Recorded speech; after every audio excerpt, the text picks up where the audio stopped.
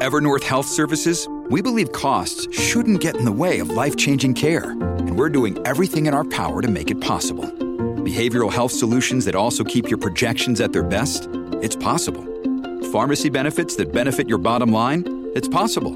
Complex specialty care that cares about your ROI? It's possible. Because we're already doing it. All while saving businesses billions. That's Wonder made possible. Learn more at evernorth.com/wonder. Age of Radio. Hey everybody, this is Steve, and I just want to let you know that for all the latest on our podcast, hit us up at EILF Movies. That's Everything I Learned from Movies on Twitter, Facebook, and Instagram. We're also on Patreon if you want to check that out.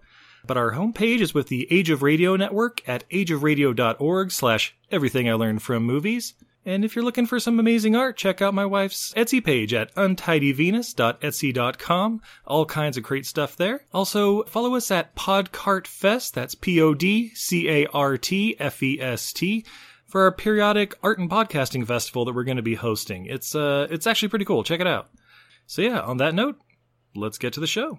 Everything I learned from movies helps to make life a little bit groovy. Whether one last plot holes or gratuitous movies, it's time to get busy with your friend Steve and Izzy.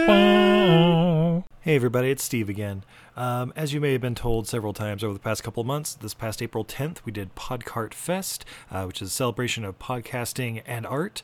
A little virtual festival where artists can demonstrate what they do, as well as podcasters, and try to make some money over these troubling times. But during that portion, we had a nice little Q&A with director Brian Trenchard Smith. You may know him from Man from Hong Kong, Turkey Shoot, Drive Hard, like Leprechaun 3, Leprechaun in Space, just dozens and dozens of incredible movies. But yeah, enjoy. I can hear you. Excellent. Hooray! Hey, We got it. I'm trying to get back in again. Well, you are on the Zoom, so... Yeah, so you're on the Zoom, we can hear you and everything, so it should be coming up on the live stream here momentarily, but it should be muted. So you're hearing me without delay? Yes. Yes. Okay, and you don't need to see me? We don't have to, unless you'd like to. No.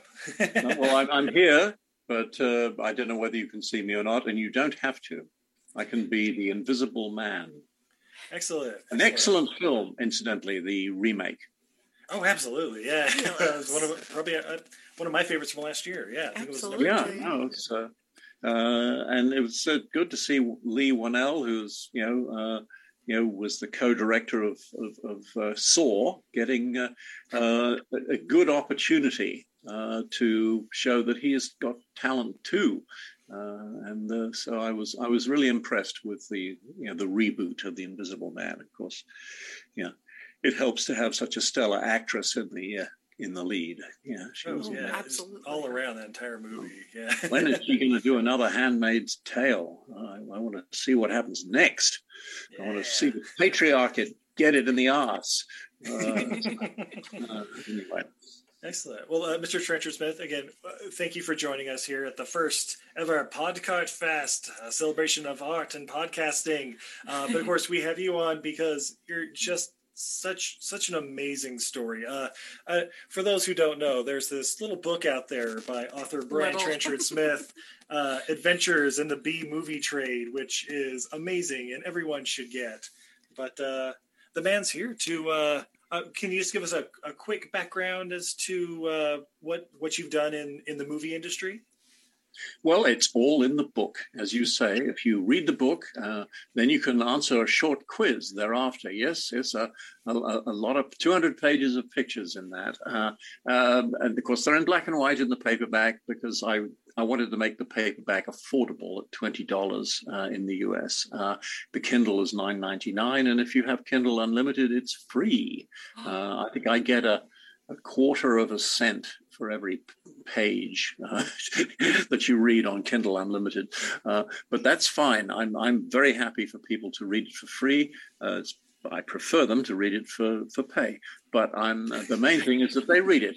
But I wrote it because, I think I've had an interesting career in what is really, I think, an era of recorded entertainment production that is now over in a way. I mean, sure, movies and television will always be made, but COVID has really changed the dynamics. We hope that the cinema business will pick up as it has. Godzilla and King Kong are knocking it into shape right now. And that's good. I mean, the taste is there for sure. I'm about to see my first movie in over a year, and that will be Godzilla versus King Kong. And nothing like a good kaiju punch up to get you going back to the cinema again. But for a year, people have gone to streaming, and it's a comfortable way to see movies. It doesn't have the same experience as sharing it with a group of friends and strangers and responding in your various ways to what you see on the screen in a darkened room where your entire focus is on the screen and there aren't sort of other distractions in the room, too much light, pets that want attention, bladder that needs attention, things like that. But go to the movies and your entire focus is on the drama or the comedy. And hopefully it's not an experience that's going to die. But so COVID certainly had an impact upon people's viewing habits and also upon the ability to make films in a health, safety manner. So hopefully by the end of the year, we'll almost be back to normal. Though, I think frankly I'll be wearing a mask with strangers and with people I know have not been vaccinated, and certainly anti-vaxxers. Happy to talk to you, but I'm going to put my mask on.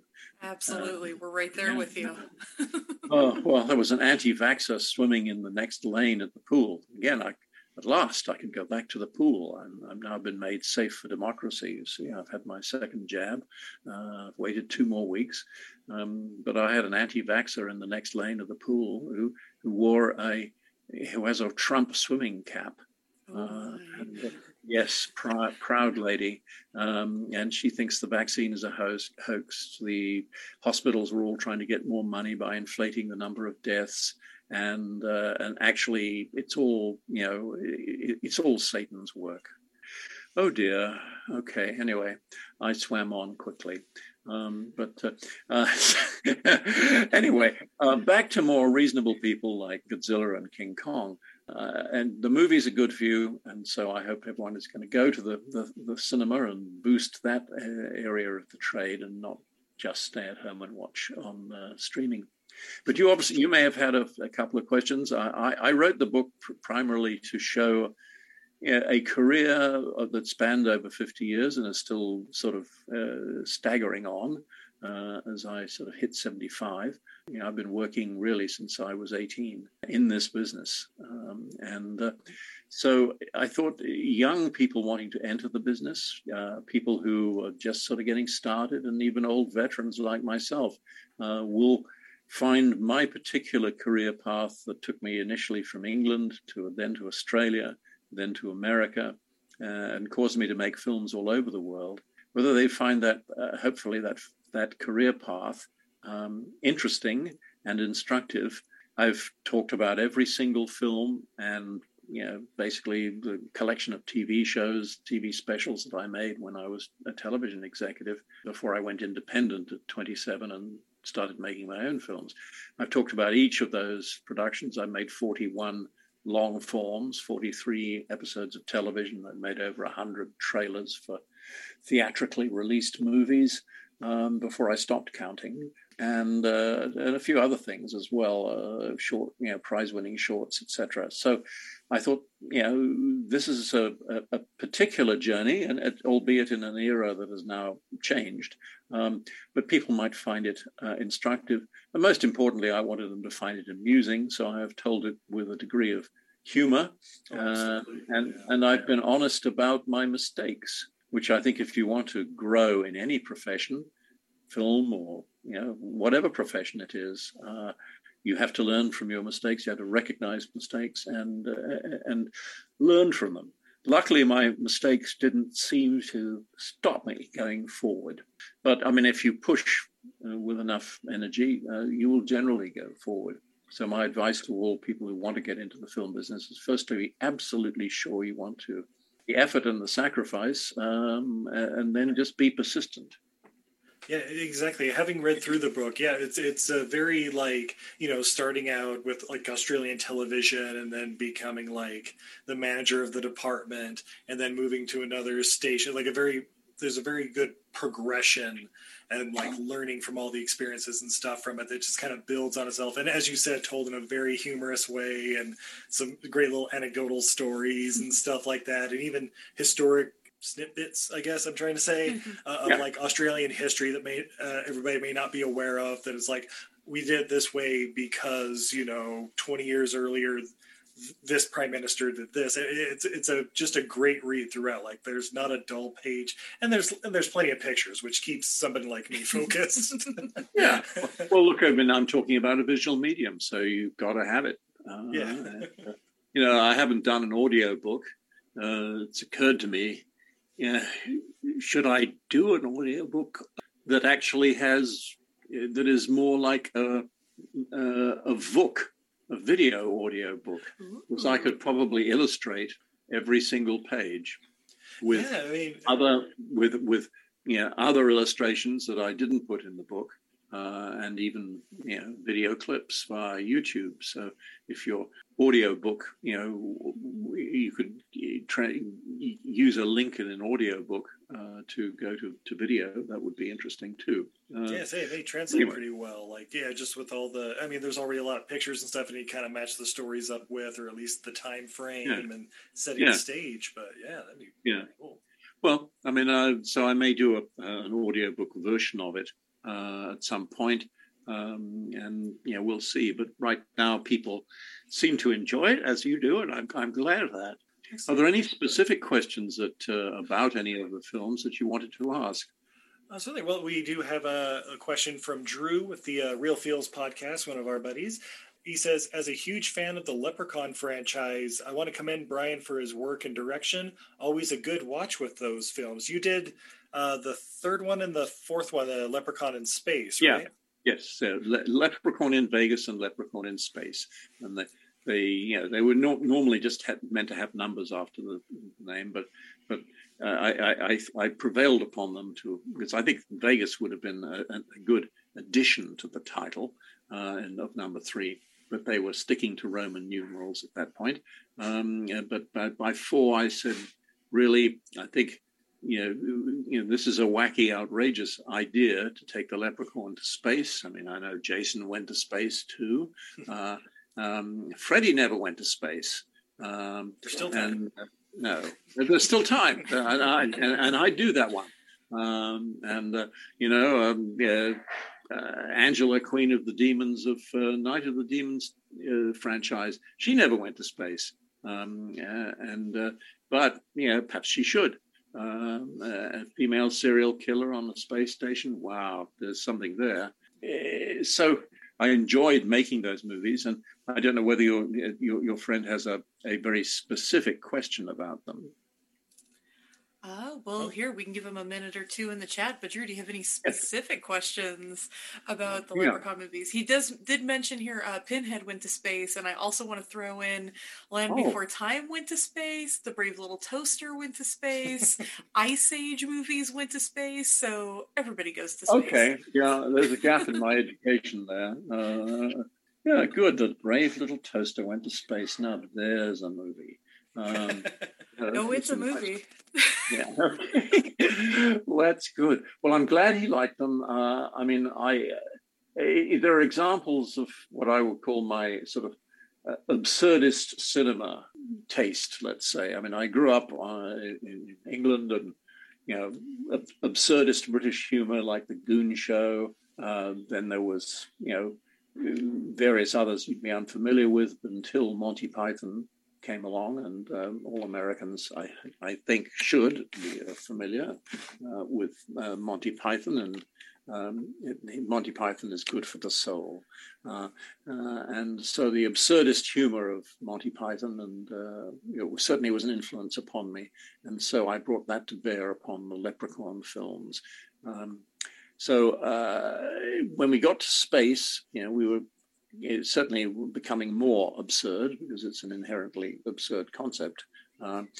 There was one stipulation that distributors or really the video wholesalers who would buy copies from the distributor at $50 and sell them to mom and pop video stores for $100, and they would have conventions in the Middle West, and they were important clients to service, and they say we must have some topless nudity in these films, essential for our buyers, so you must have it.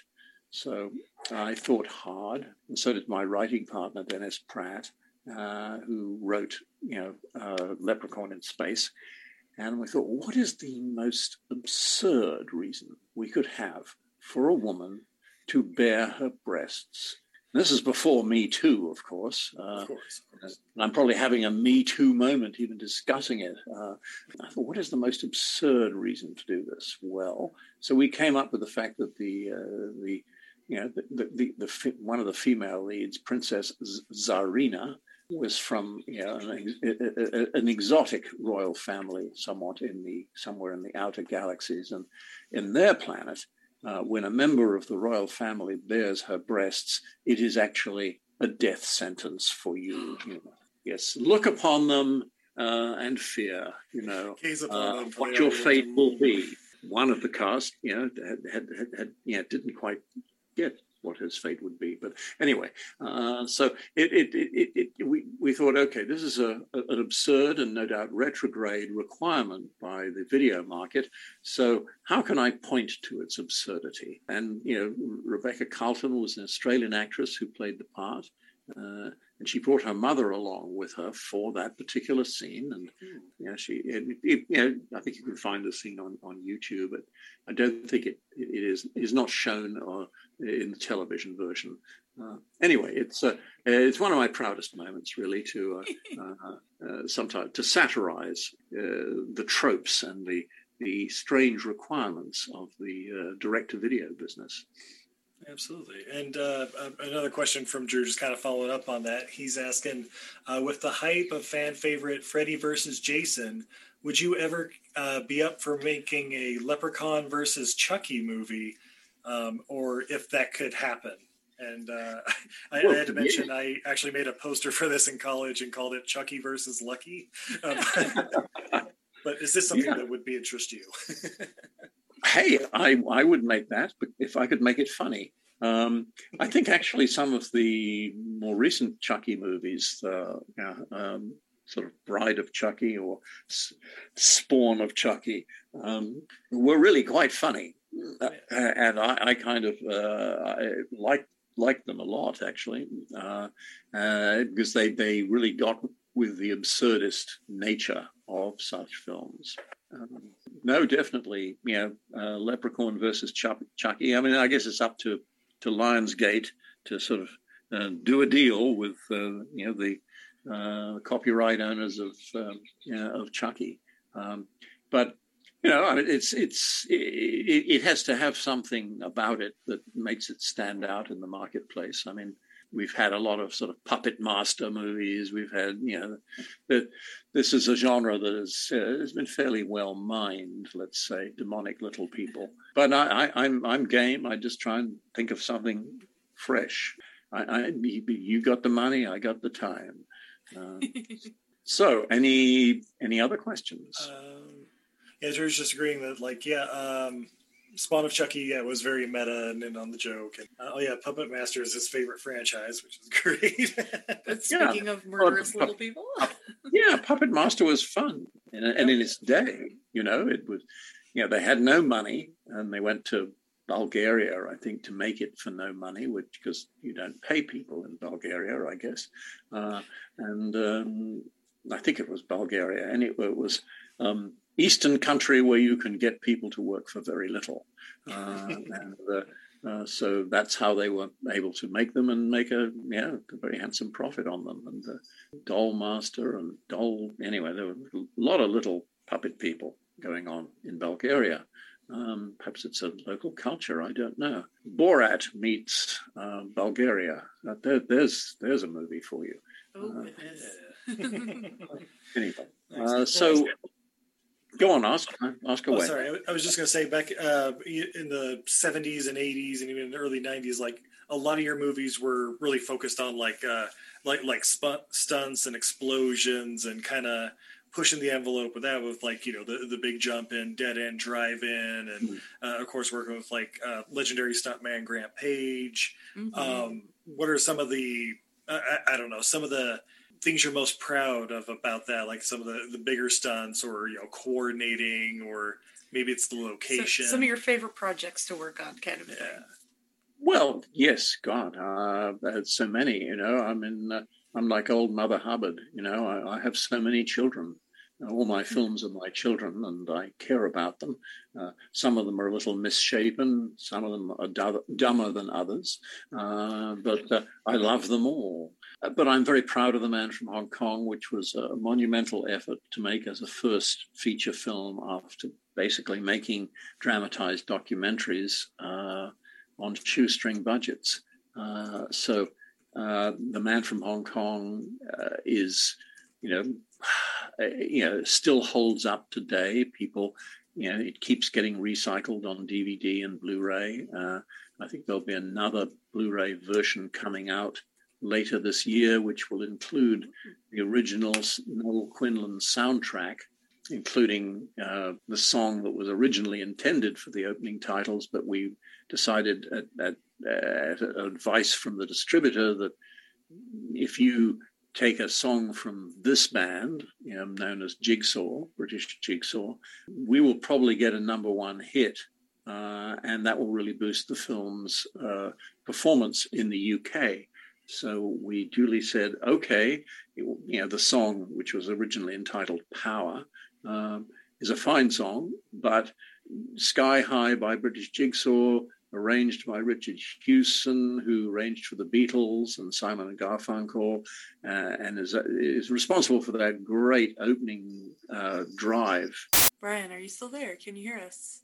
We seem to have lost you. I might have just lost internet connection or something. Sorry, guys, it'll just be one moment. Yeah, but guys, seriously, go get the Man from Hong Kong DVD. The one that's out currently comes with 5 films, including 2 of those documentaries that he was talking about he made. Man from Hong Kong is amazing. It is one of the most amazing action movies you've never seen.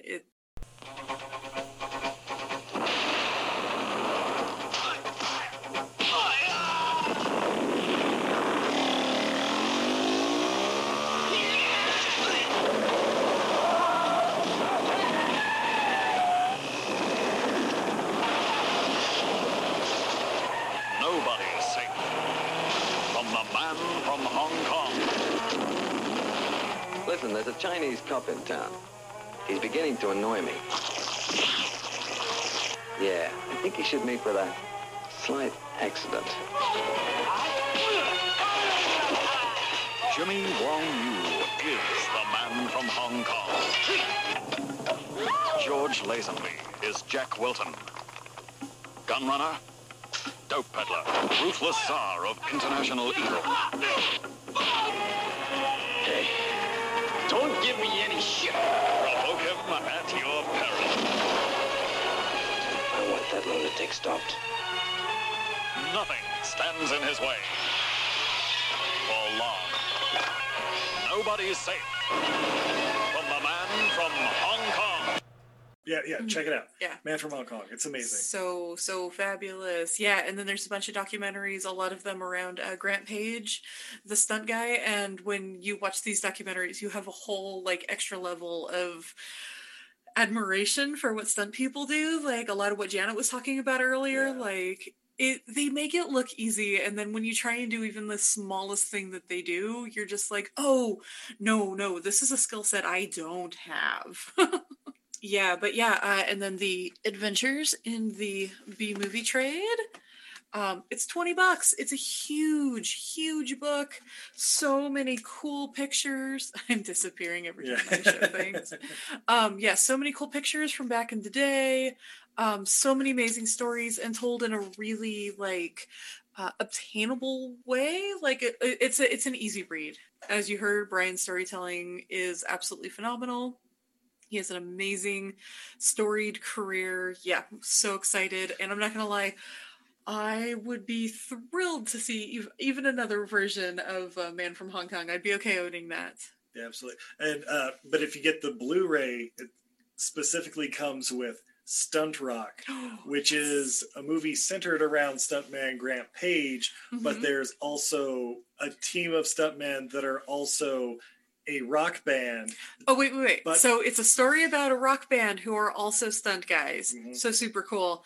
And then if you listen to our interview that we did with Brian over on Everything I Learned from Movies, he tells a wonderful story about how the only band that was available were also magicians. And so they are magicians, stuntmen, rockers. It's fantastic. Holy cow. All right, Brian's back. Here we go. Welcome back, Brian.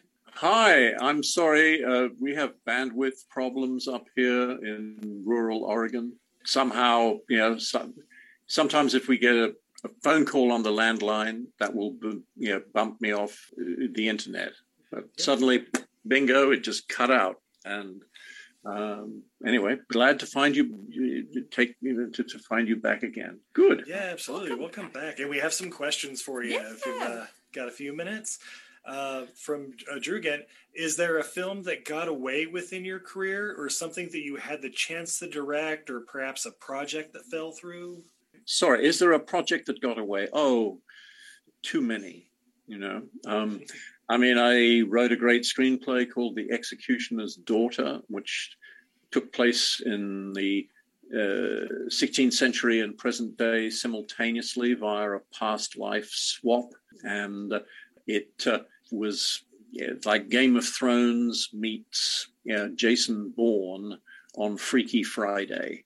And it was optioned twice for good money, but we could never get Scarlett Johansson or Keira Knightley or any of the young hot stars of 2009 to play the female lead. It was very much female driven. And frankly, her part is more interesting than the guy. That probably is a problem with it commercially, but I hope those times are changing. Anyway, a lot of people liked it. A lot of people wanted to do it, but we couldn't get a star of sufficient wattage. So it languished, and eventually the rights returned to me. So I ended up writing it again as a novel. And it is available if you like the way I write things. It's called Alice Through the Multiverse. And it's also available on Amazon and Kindle. It's a ripping yarn of 250 pages. I've been commendably shorter than my autobiography. If you like the kind of subject matter I've just described, I think you'll find Alice Through the Multiverse will be a page turner for you before you go to bed, or on a wet afternoon, or whatever your reading circumstances are. Oh, I see a cat. Hello. This is Poe, one of our little tortie twins. I think she might see a bug in the window, which is just to the side of us, so I might lose her here in a second. That's all right. No, that's good. I had a cat jumping on me just a few moments ago. But that was one that got away. I mean, you'll see a few more listed in the book, but I've always wanted to do big historical reenactment series. Initially, I wrote such a format for one. It was called Battles That Changed the World, and took it to various basic cable companies in 1990, and they all said, I don't know, that's your approach seems to be maybe a little too literate, a little too historically faithful, and so they all made their own versions of various battles that changed the world, and with rather appalling CGI in the early days. And some of those shows have got a bit better now. They put some money into them, and the BBC have done some really good things about great Roman generals and things like that, where they put some money and put it on the screen. But I find history interesting. I think there's a lot to be learned from history. If we don't learn lessons from history, we're bound to repeat its disasters.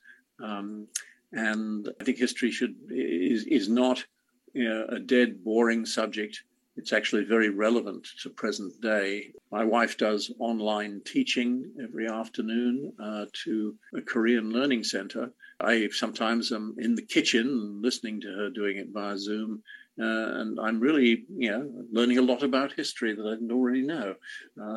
It's fascinating, particularly when you relate past events to their subsequent consequences globally or in individual countries, economically, socially, all sorts of ways in which history, leaves its mark upon us. So those are two projects I really would have liked to have done. I've also written a revisionist version of Richard III, which I've researched quite a lot. Richard III is probably known to most people as the king who murdered the princes in the Tower. Well, my screenplay is in fact the case for the defense. It wasn't him. It was what law enforcement these days would call the SODI defense, SODI. Some other dude did it.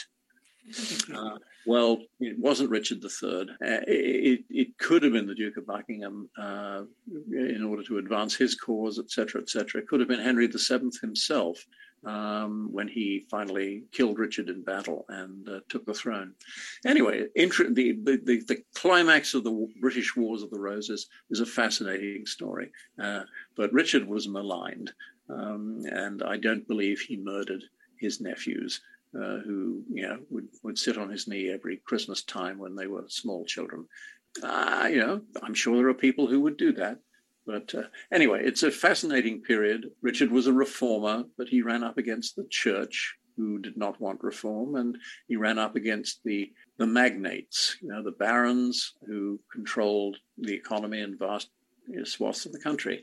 And they didn't like his idea for change and more egalitarianism, or for banning archers coming into a court and intimidating the trial, which if you're a powerful man, you could arrange that to prevent someone being found guilty or so forth. So anyway, he was a reformer, and I'm all in favor of reformers, and so I wanted to tell his story. And maybe one day I will, because eventually everything has its time. Ripeness is all, and my Richard III is probably not quite ripe enough yet, but we'll see. Anyway, so those are three that I'd like to make. I mean, there are half a dozen others that never quite got made, but I'm lucky to have made as many as I have. So 40 plus, that's quite the career, and on top of everything else too, and a couple of books, documentaries, writing books and stuff. Yeah, I guess I have 80 recorded entertainment credits. When you count my episodes of television and a couple of my short films, one of which I'll recommend to you now. You can get it on YouTube. It's called Hospitals Don't Burn Down. A somewhat misleading title, and it was made initially commissioned as a fire safety film for the Australian Veteran Affairs Department that was suffering quite a lot of spot fires in their various hospitals in the early 70s. And they thought, well, we need to educate our staff about things that would prevent this. There are issues with housekeeping. You don't leave things lying around that make good fuel. Various fire safety precautions. So we did it as a dramatized documentary for 25 minutes, in which fire breaks out in a multi-story hospital in the basement and spreads to the 6th floor via the laundry chute. When it is opened, it releases oxygen, and suddenly a great tongue of flame blasts out of the laundry chute opener on the 6th floor, incinerates a nurse, and spreads along the corridor of the 6th floor, thereby cutting the hospital in half.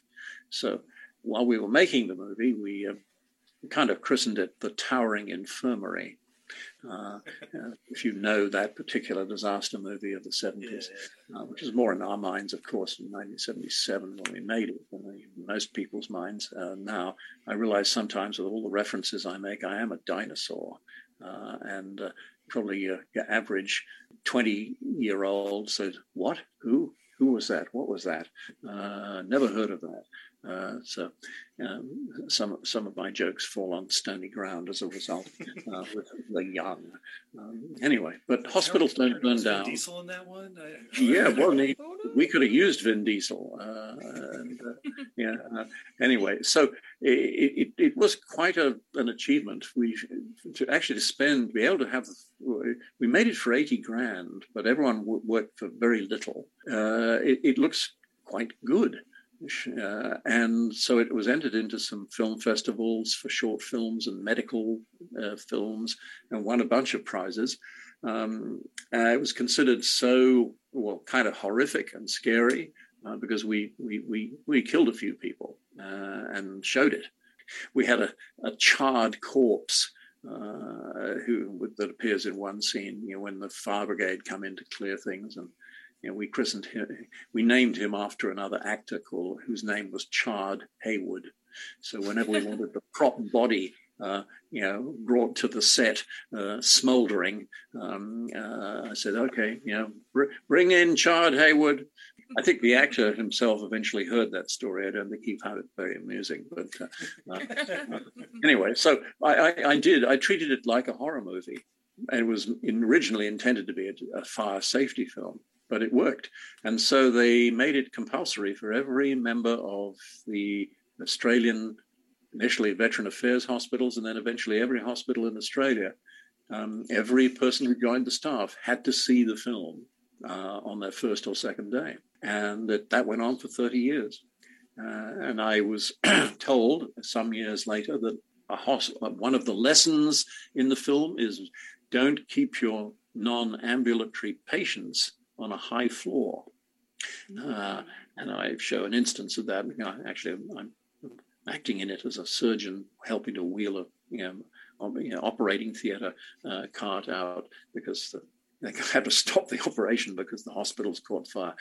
But a particular hospital in the north coast of New South Wales, 4 stories high, had its ICU on the top floor. And they saw the film, thought, let's move it to the ground floor. And several months later, the top floor caught fire and was gutted. So that was one of the few good things that have come out of my movies. I actually, struck a blow for good. So that's gratifying when that happens. And it was worth, to learn that was worth more than, the money I got for making it, which wasn't much. But it saved lives. Yeah, my movies are generally about the loss of life, massive destruction of people. But in this case, it actually had a real world effect and maybe saved some lives. So I'm proud of it. So, are there any other questions that anyone has? Oh, well, I had one. So you, in the, I think it was 84, 85 or so, you directed BMX Bandits, which I know at least my generation, turning 40 in a couple of weeks, like we'd seen this like growing up and, everyone knows it as like, I guess kind of the debut of Nicole Kidman that people could actually see and all that. Mm-hmm. But yeah, what was it like working with, younger actors, I guess kind of a mix of both adults and younger actors. But working with kids and stunts. Yeah. Now, look, I am a big kid, so even at my advanced age, nothing has changed. So I've always enjoyed working with young people. So working with Nicole and Angelo and James on BMX Bandits was a joy. I got to be 15 again. And the way to work with young people is to be a kid alongside them. Obviously, as a director, you're also you're their guide and guardian, through the film, and they depend upon you to be right. So it's a job I take seriously, but I like having fun with it. So it was, and similarly with Frog Dreaming, or The Quest, as it's known in the United States, which I did with Henry Thomas, the kid from E.T. He was, just turning 14 at the time, just a wonderful guy. And I didn't treat him as a kid. I just treated him as an adult who just, was less experienced than I. But he said, would you mind if I occasionally made a suggestion? Because another director had not liked that from a 14-year-old, and certainly. And I said, no, please make some suggestions. And occasionally, because I think he learned from Spielberg, he suggested a couple of times he wanted to do that, to step forward into camera and make his own close up as the camera dollied in. He was quite sort of camera savvy. But I have no objection to anyone making a suggestion. If I don't like it, I don't have to use it. But I think it's a collaborative medium, and you need to listen to other people and ingest their ideas and use the best of them, as well as if they can make any of your ideas better. Makes sense. Yeah. Just Excellent. I mean, even with the young actors, like, they're still actors. Like, they're still learning and growing every time. They've been doing it for, even if they're like 14 years old, probably 7-8 years of their life. So yeah. But I'd say look, Jodie Foster is a great director. She should direct more often. But she, from the earliest age, God, wasn't she a Gerber baby or something once upon a time? something like that. But anyway, she was working in commercials as a child, and went on from there, and then did Bugsy Malone, and then Little House on the Left, and was it The Girl Down? I forget which of those horror films it was, but once she had done Taxi Driver. Well, but she worked with the best and learned from them, and I wish she had spent more time making films and bringing her particular intellect, which is considerable, to filmmaking. But there you go. When do I run out of time with you guys? Oh, I guess another 5 minutes or so. It's just at the end of the hour. We got somebody else coming on. But yeah, good. And so you will need a break from me at that point. Yes. Oh, never. I could listen to you talk all day. So. Well, look, I will consume vast amounts of oxygen if you allow me to. Excellent. Suck it right out of the room and maybe out of Facebook altogether. So have the participants in the podcast festival been having a good time? Have you been well attended? Oh yeah. We've had it kind of fluctuates a little bit, but we've had a couple, a dozen people kind of throughout the day, and let's say we talked to Janet Varney, comedian and actress, earlier in the day, and 6 or 7 incredible artists that we have. Booths down below if y'all want to check them out. For everybody watching the live stream, booths are all down below. Yeah, we've had some demos and stuff. It's been great, and we really appreciate you coming on and chatting with us and being part of the very first Podcart Fest. We hope to do this again, and we always love having you on. If you ever just want to come on the podcast again. Well, they say I hate a chat, but don't believe it. I'll be happy to suck the oxygen out of your program anytime. I also saw you had jumped in for the sticker giveaway, so when we get done here, shoot Steve an email, and I will send you some stickers from my shop as a thank you for being one of our lovely guests. Absolutely. Wonderful. No, and you're lovely hosts, so thank you very much for thinking of me and for directing people towards the book. Now, should I just sign off now so you could have a breather before your next guest? Like a drink of water, bathroom break, something like that. Before you go, I just wanted to ask, where should people follow you? Is there any social media you do, web pages? Well, I mean, I'm on. You see, I'm on Facebook, and I suppose I'm also on Twitter, but I very rarely tweet. But I'm on Facebook so that people of a particular sensibility can plug in. and mainly on Facebook, I do movie posts about movie subjects that interest me. Sometimes I put them initially on my blog, and I'm BrianTrenchardSmith.com. You can anyway. My blog is linked on the Facebook page. I have 5,000 Facebook friends, or let's say 4,999, and my 5,000 is a limit. Now, some of them I'm quite sure are Russian bots, or mail order brides from the Ukraine, and I'm not really in the market for any more mail order brides. Thank you. I've had my ration. And, I've had your fill. Well, I know at least one of those friends on Facebook is me, and I really appreciate the updates on your pet deer that you have outside of your house. Yes. So. Yes. Well, I'm an animal lover, so I post about movies. I post about deer and squirrels and birds and cats. And occasionally bears that are raised as a family member. I don't know whether you saw that particular post in Russia. They've had this bear living in their house for 25 years. Wow. Anyway, you'll find the video somewhere. We'll trace it way back on my Facebook page about a month ago or so. I could be much more Instagrammy and WhatsAppy and TikToky and whatever, but I don't want to become a slave to social media because I do want to leave the computer screen. And, I still write stuff. I do these extensive blogs, either Trailers from Hell or Joe Dante's Trailers from Hell site. I've just finished writing one on Stephen Chow's movies, Kung Fu Hustle being one of them, and I've featured that one. But he's made some wonderful films. But he's like a Chinese auteur that most people are not aware of in the States, and he's brilliant. So I do that, and so I have writing and research to do, which keeps me at the computer screen. But there's a great outdoors in Oregon that I would also like to participate in.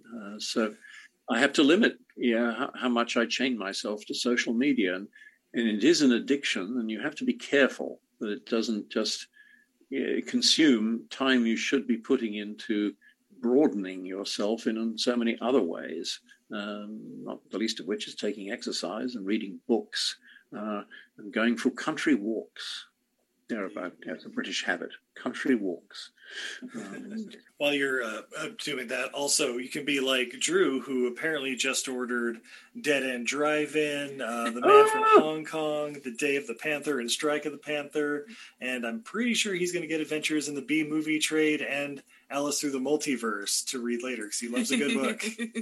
Well, good. I do think they're good books in their respective ways. And for your war movie lovers, war movie lovers. They're not war lovers, they're just war movie lovers. Yeah. I recommend my two, Sahara with James Belushi in the Humphrey Bogart role, and Siege of Firebase Gloria with the wonderful R. Lee Ermey from the Drill Sergeant from Full Metal Jacket, and Wings Hauser.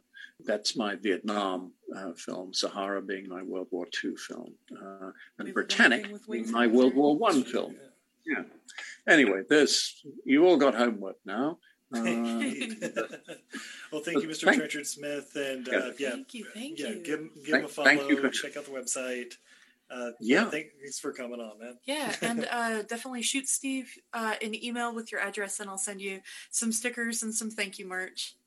Well, thank you very much. I love it. Thank you. Well, and have a great rest of your day. Will do. Thank you so much.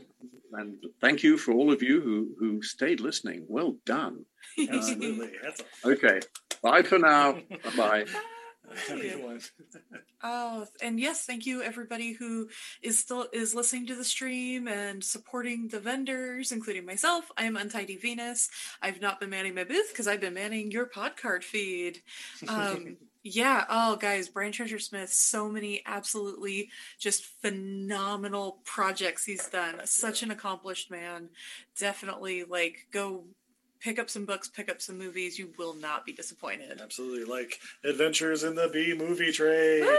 There we go. It's like nice, the best $20 beautiful book you can spend. All right. And we have our next artist coming up. We have Sarah with Basmati Bags. Ooh. Hello, Sarah. Are you there? I'm coming. All right. Let me just get out or mute my cart so I'm not confusing everybody. But thank you guys, everybody out there who's, like I said, still listening, still excited. We're having so much fun. We're so grateful to all of you vendors who decided to take a chance on us for the very first time.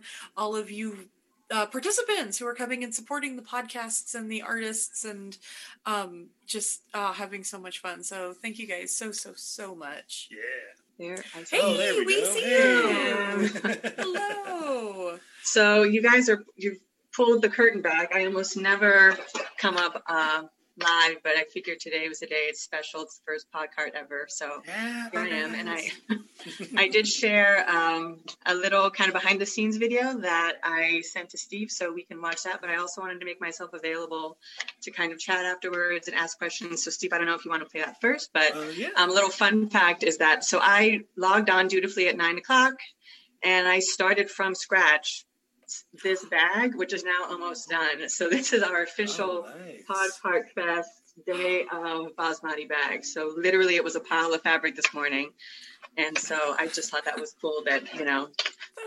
The magic is happening right now. In one Podcart Fest, you can get a bag.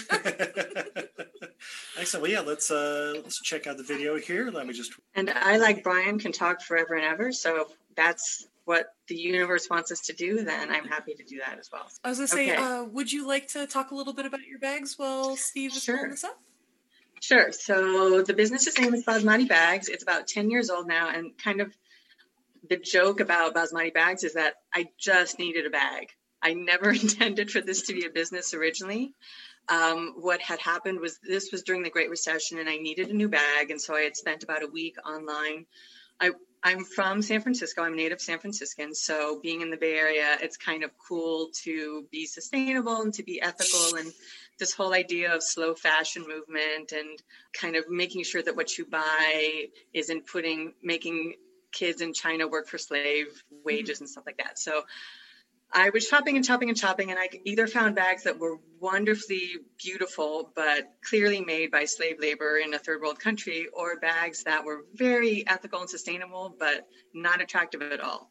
And so this went on and on and on and on. And I, at the time, was living with I had a housemate who was an interior designer. And for those who aren't aware, the way that interior designers work is when they have a client, they'll bring all these fabric swatches and say, this will be your couch, these will be your cushions, this will be your drapes. And the client chooses from those samples, and then all those samples get thrown away.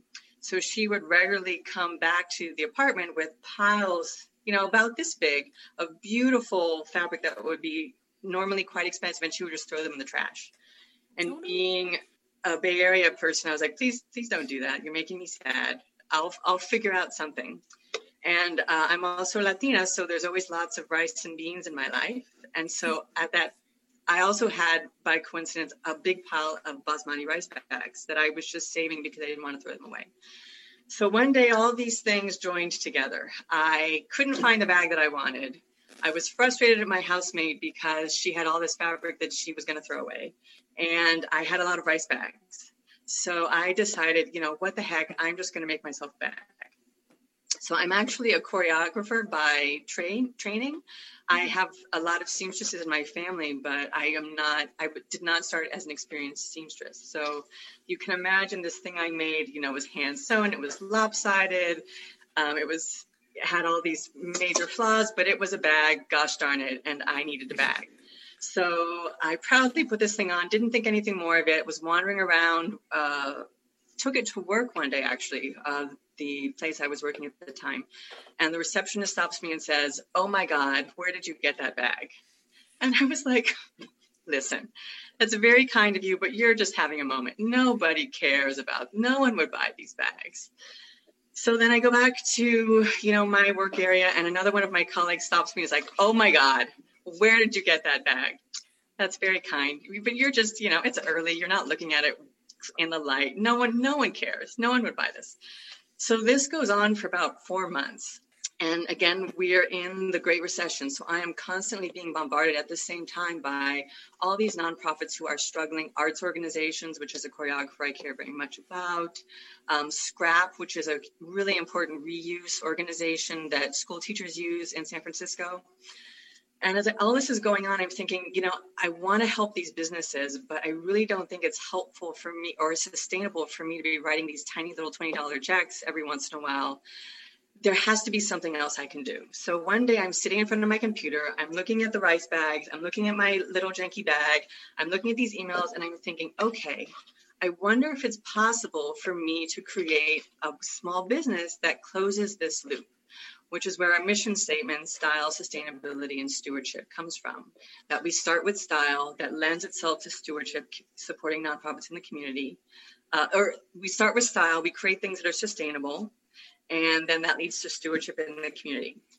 So I took another 6 months, because I still didn't really believe anyone cared, to figure out if this would actually work. And it turns out it actually can be a business. And so that's what got me hooked.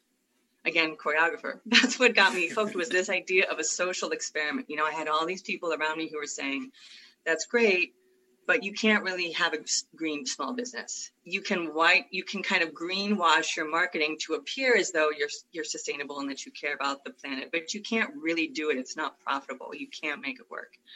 And so that was what interested me. I was like, okay, I believe in beautiful fashion. I believe in sustainability. I'm curious if I could actually pull this off. So 10 years later, here we are. I'm really, really excited that we have such a loyal fan base and that our customers are so happy with what we do.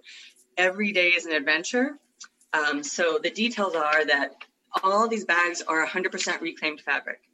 So the only time I go into a fabric store is to look wistfully at all the rolls of fabric that I can't use, because we only use stuff that is reclaimed, which is on its way to landfill. So old upholstery fabric, old blue jeans, old boot leather, old saddle leather, torn up, sheets or drapes that are in too poor condition, that are, ripped and all that.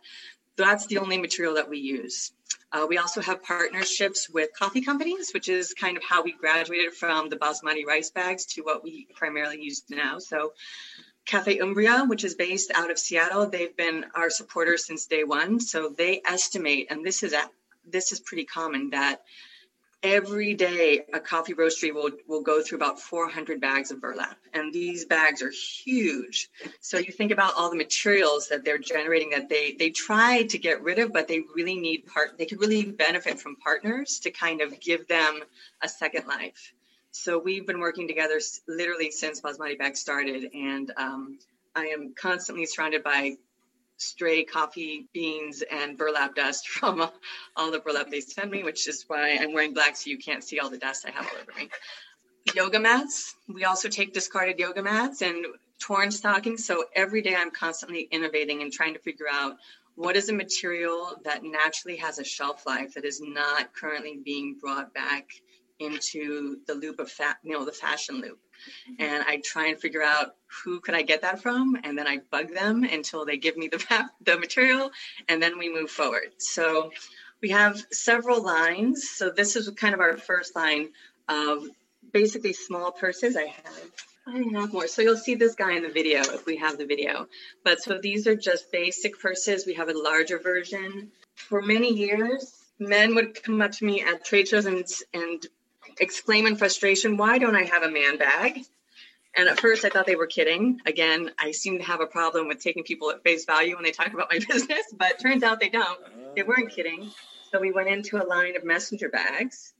Perfect. But yeah, the so European carry-on really cool kind of graphic interest, because a lot of these coffee bags will have cool things like my favorite says coffee. There's a company called Coffee and Brandy. Mm-hmm. And men love that, walking or strutting around with a burlap bag that has brandy and coffee on it. They get very excited.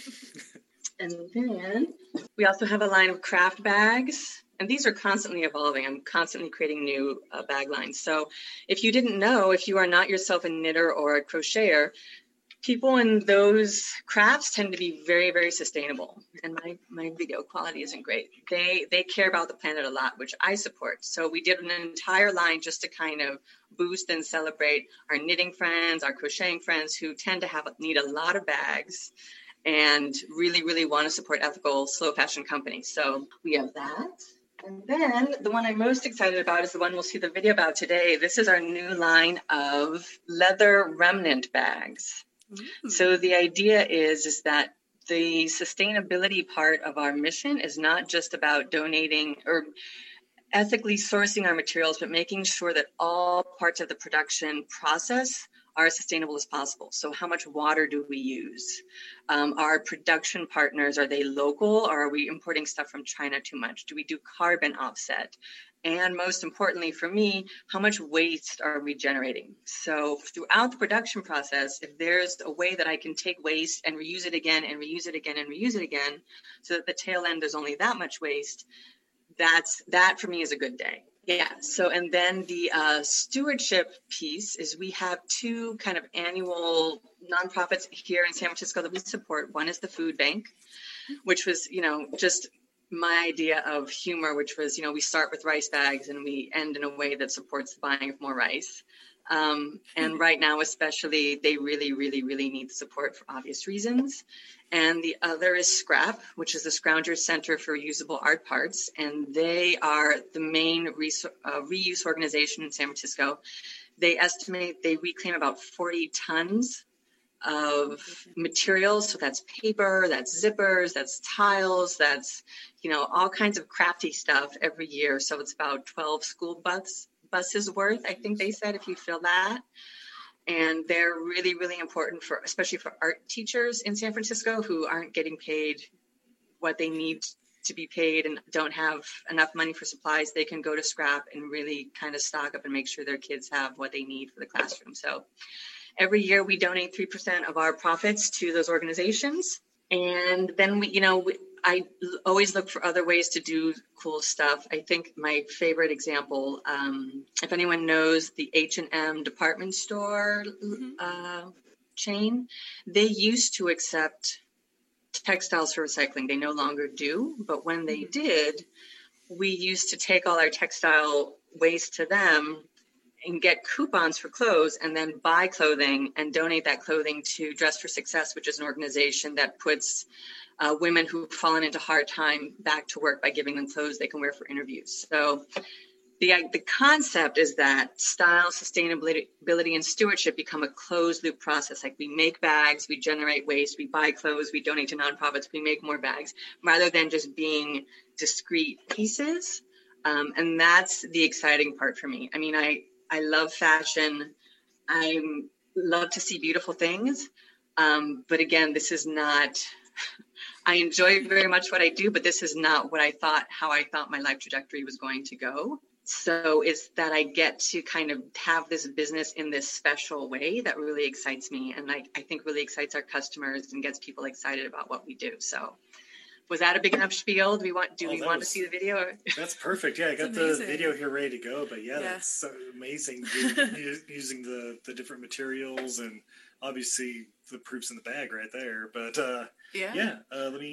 The laptop and Zoom are having a little issue with the video for some reason because computers. So sorry, we're gonna have to sort of. Jimmy rig this one here. We are being innovators, so here it is on Steve's phone. So I think the most interesting thing that people kind of ask me about is, if you basically have minimal, material costs because all our stuff is reclaimed, like, why are they at the price point that they are? And my response is, well, reclaiming is actually a huge adventure in labor. Right? How much time do I want to spend extracting that zipper from that pair of jeans? How much time do we want to spend, reclaiming this hardware? So there's that. And then there's also kind of the interesting thing about the slow fashion movement is, okay, so we're not going to have stuff made by children in China anymore. That means going from like a $3 an hour labor rate, like a $10 to $15 an hour labor rate. So part of the adventure for me is figuring out, I want to be as accessible and as generous with our customers as we can. Because again, these are like my loving family. I love my customers. But it's an adventure. It's figuring out how do we balance a great design without it needing 20 hours to be produced. Because then you're talking about like a $4,000 bag, which it doesn't, nothing is that pretty that we want to pay that.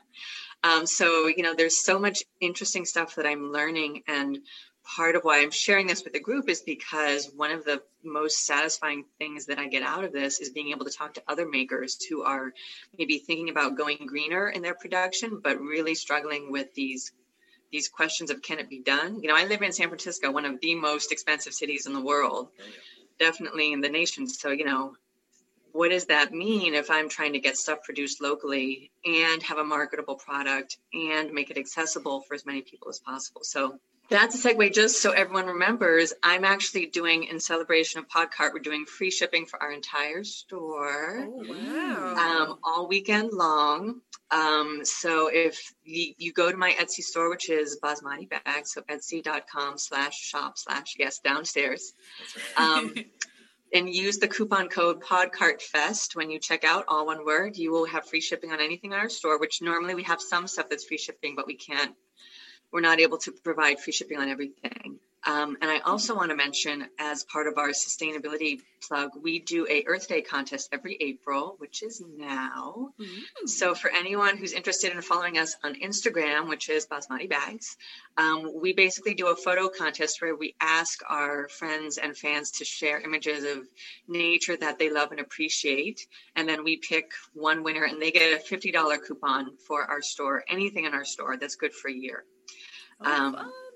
So those are kind of ways that we look to give back, because we know, especially now, things are tough. Things are tough for sellers. Things are tough for buyers. And we really want to kind of emphasize again and again and again that we're really coming from a good place.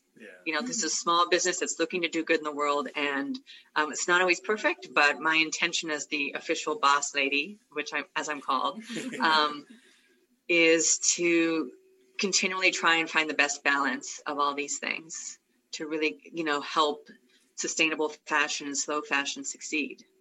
So there's my spiel. Excellent. Yeah, perfect, Sarah. Thank you. I think you've sold a couple here. So, well, I want to throw into as somebody who also is a big proponent of like slower fashion, consuming less, and all of that.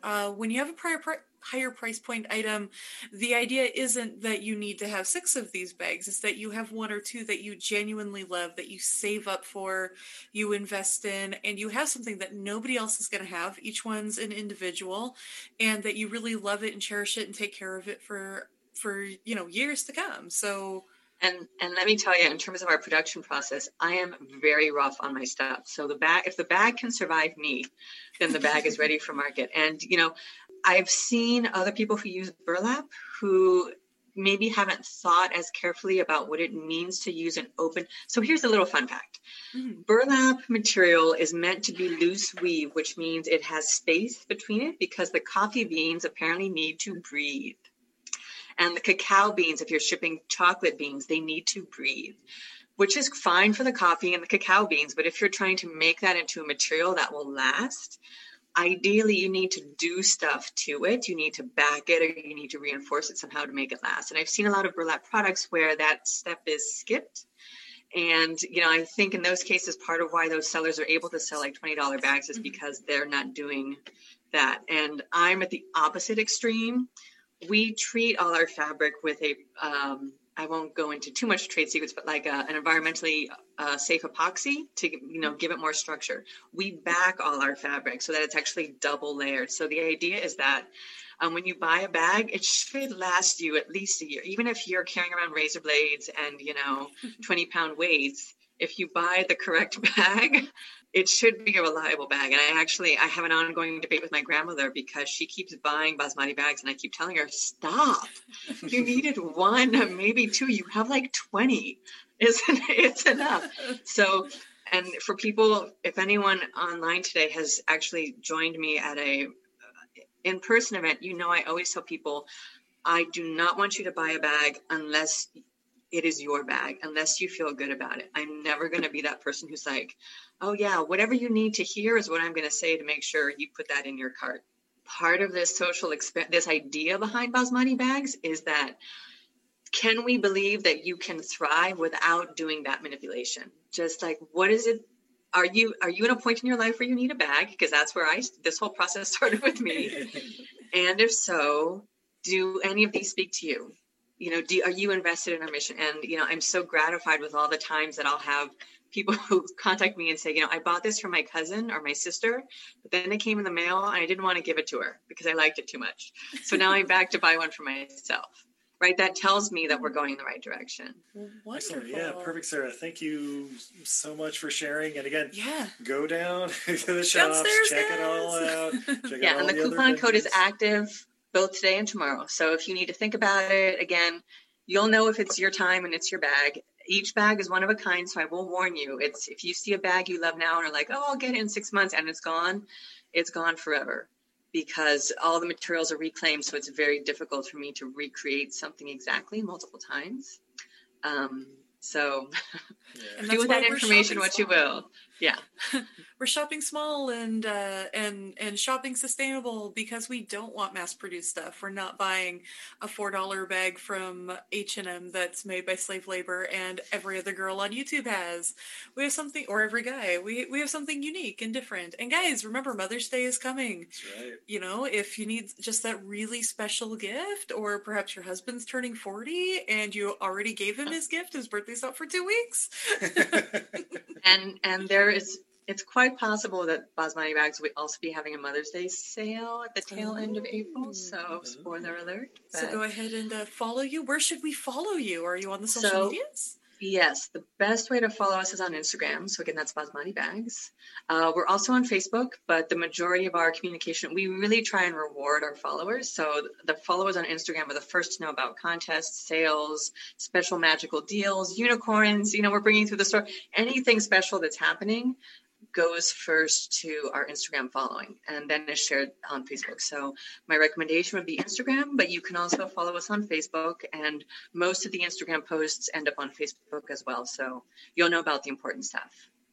Excellent. Thank you so much for joining us. Thank you for supporting the very first ever Podcart Fest. I know these things are always weird and scary, especially when it's unknown. Yeah. We appreciate you guys taking the leap of faith and joining us. Yeah, no problem. Thank you for having me.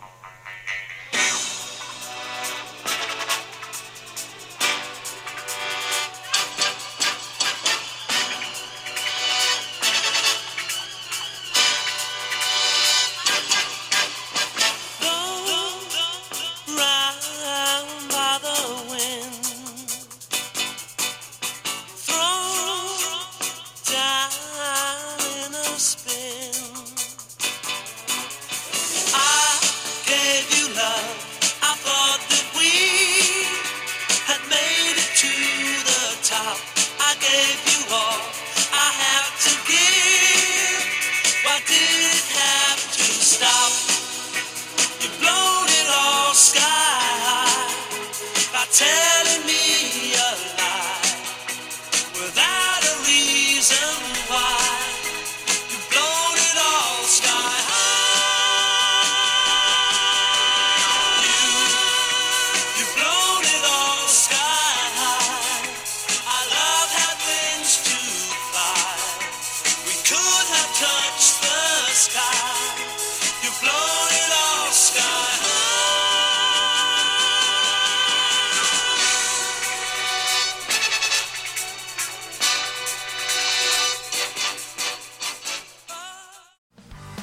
Hey, what's up, everybody? This is Joey Galvez. I want to tell you guys a little bit about the Department of Metahuman Affairs. This one is a story about a team led by a retired sidekick, 2 felons, a failed actor from Broadway, and a reprogrammed cyborg. But their first mission is to stop the criminals who have robbed a bank, and they will have to set the world at ease. You're going to get 180 pages of entertainment, action-packed awesomeness right here in the first 6 issues in a collected hardcover volume 1. all you got to do is head on over to Kickstarter.com and type in the Department of Meta-Human Affairs, or DMA, and check it out right now.